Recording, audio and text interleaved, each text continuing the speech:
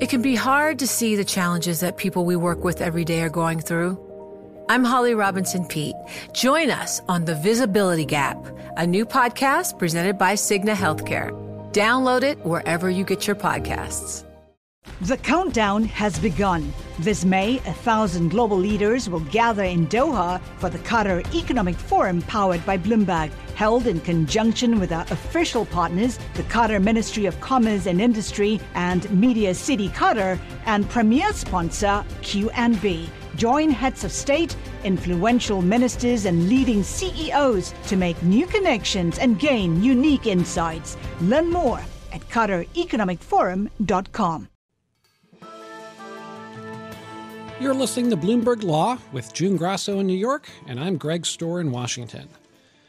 Charlotte police officer Brentley Vinson will not face charges in the death of Keith Scott, who was shot on September 20th after he emerged from his SUV in a parking lot outside his apartment. The shooting of Scott, who is black, set off rioting and street demonstrations fueled by a video of the confrontation captured by Scott's wife. District Attorney Andrew Murray said yesterday that Scott had a gun in his hand and ignored at least 10 commands to drop the weapon. It is my opinion that Officer Vinson acted lawfully when he shot Mr. Scott. He acted lawfully. With us to talk about the prosecutor's decision is Cami Chavez, a former prosecutor herself, who is now a professor and director of the Criminal Justice Program at Wake Forest University School of Law. Cami, thanks for joining us. Based on what you've seen and heard, did the prosecutor, Mr. Murray, make the right decision? Well, thank you. Thank you very much for having me. I think that this is a very difficult case, but you have had a 2-month-long investigation with lots of experts looking at this, and it appears if we look at the law regarding excessive uses of force, and that's a case called Graham versus Connor.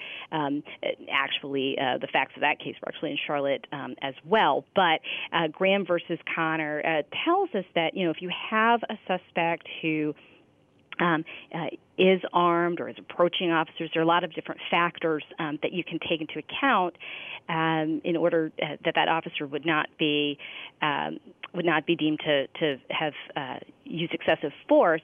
I think that's right, but I think that this case underscores a lot of other issues that even though the officer's not going to be charged here, there's going to be quite a bit that the Charlotte Police Department has to explain to the residents, and a lot of healing that's going to have to happen there.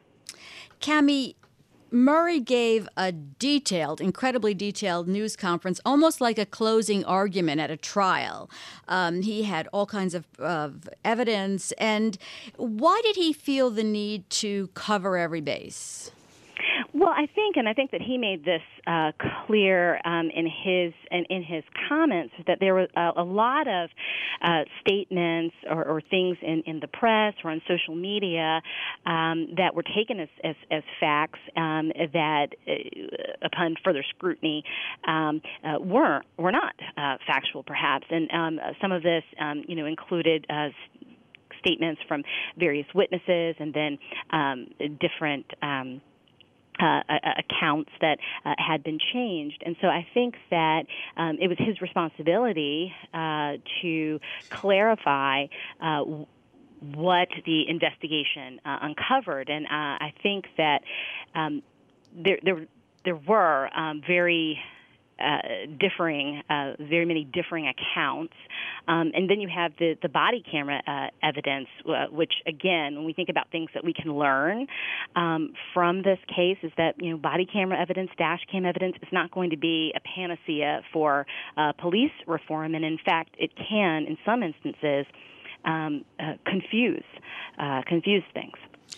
Cami, tell us what you saw as the key question or questions in the inquiry into whether there should be charges. Now, North Carolina, I gather, is an open carry state, so the fact that Mr. Scott had a gun with him, that by itself isn't enough to constitute a threat to police. What was it that District Attorney Murray had to decide in terms of whether or not there was an actual threat that warranted the force that was used.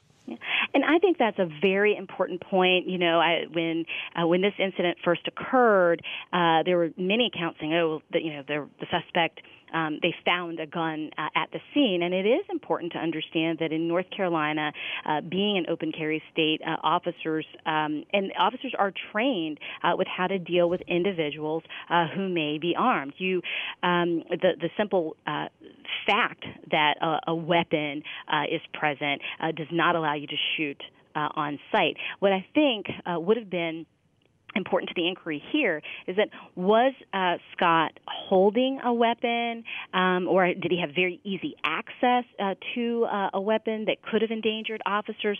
And what we do know, and we do see this on the tape, is that the officers made multiple commands for him to drop the weapon. And so if he did indeed have one and he was told to drop the weapon and didn't do so, that, again, would have, I think, played into the decision that force was lawful.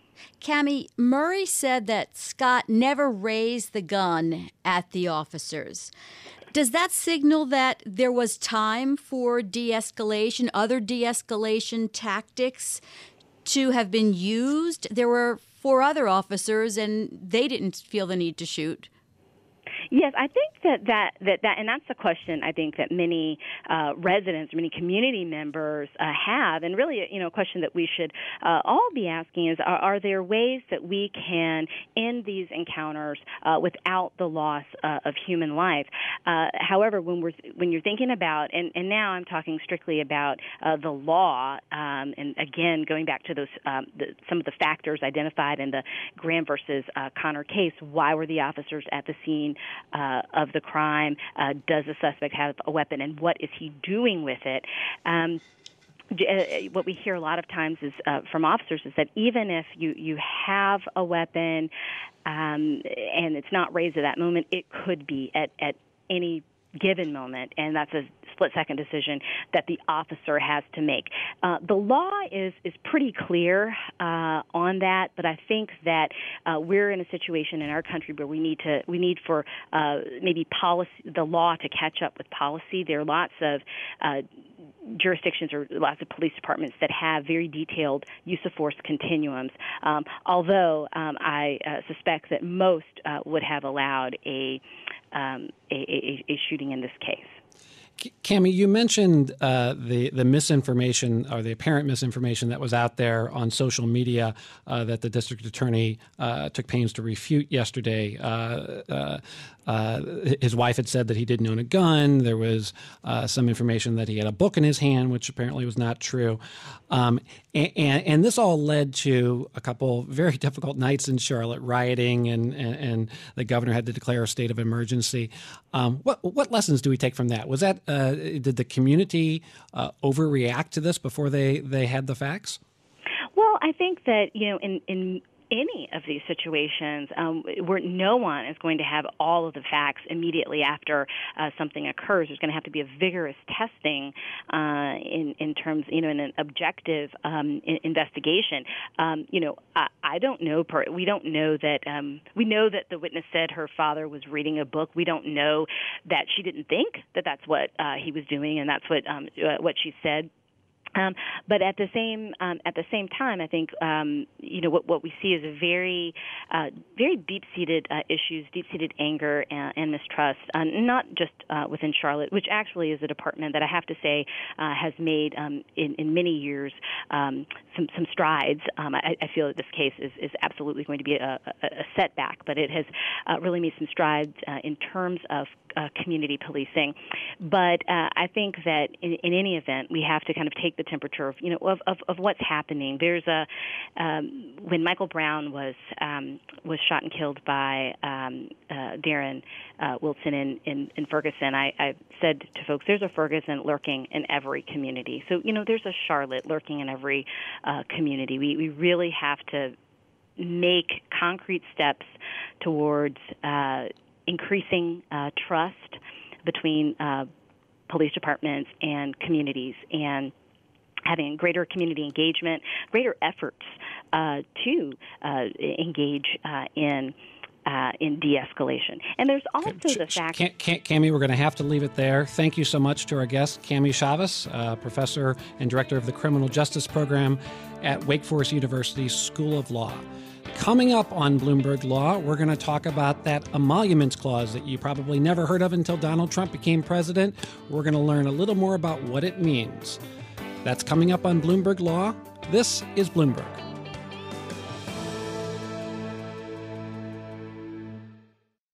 The countdown has begun. This May, 1,000 global leaders will gather in Doha for the Qatar Economic Forum powered by Bloomberg, held in conjunction with our official partners, the Qatar Ministry of Commerce and Industry and Media City Qatar, and premier sponsor QNB. Join heads of state, influential ministers, and leading CEOs to make new connections and gain unique insights. Learn more at QatarEconomicForum.com.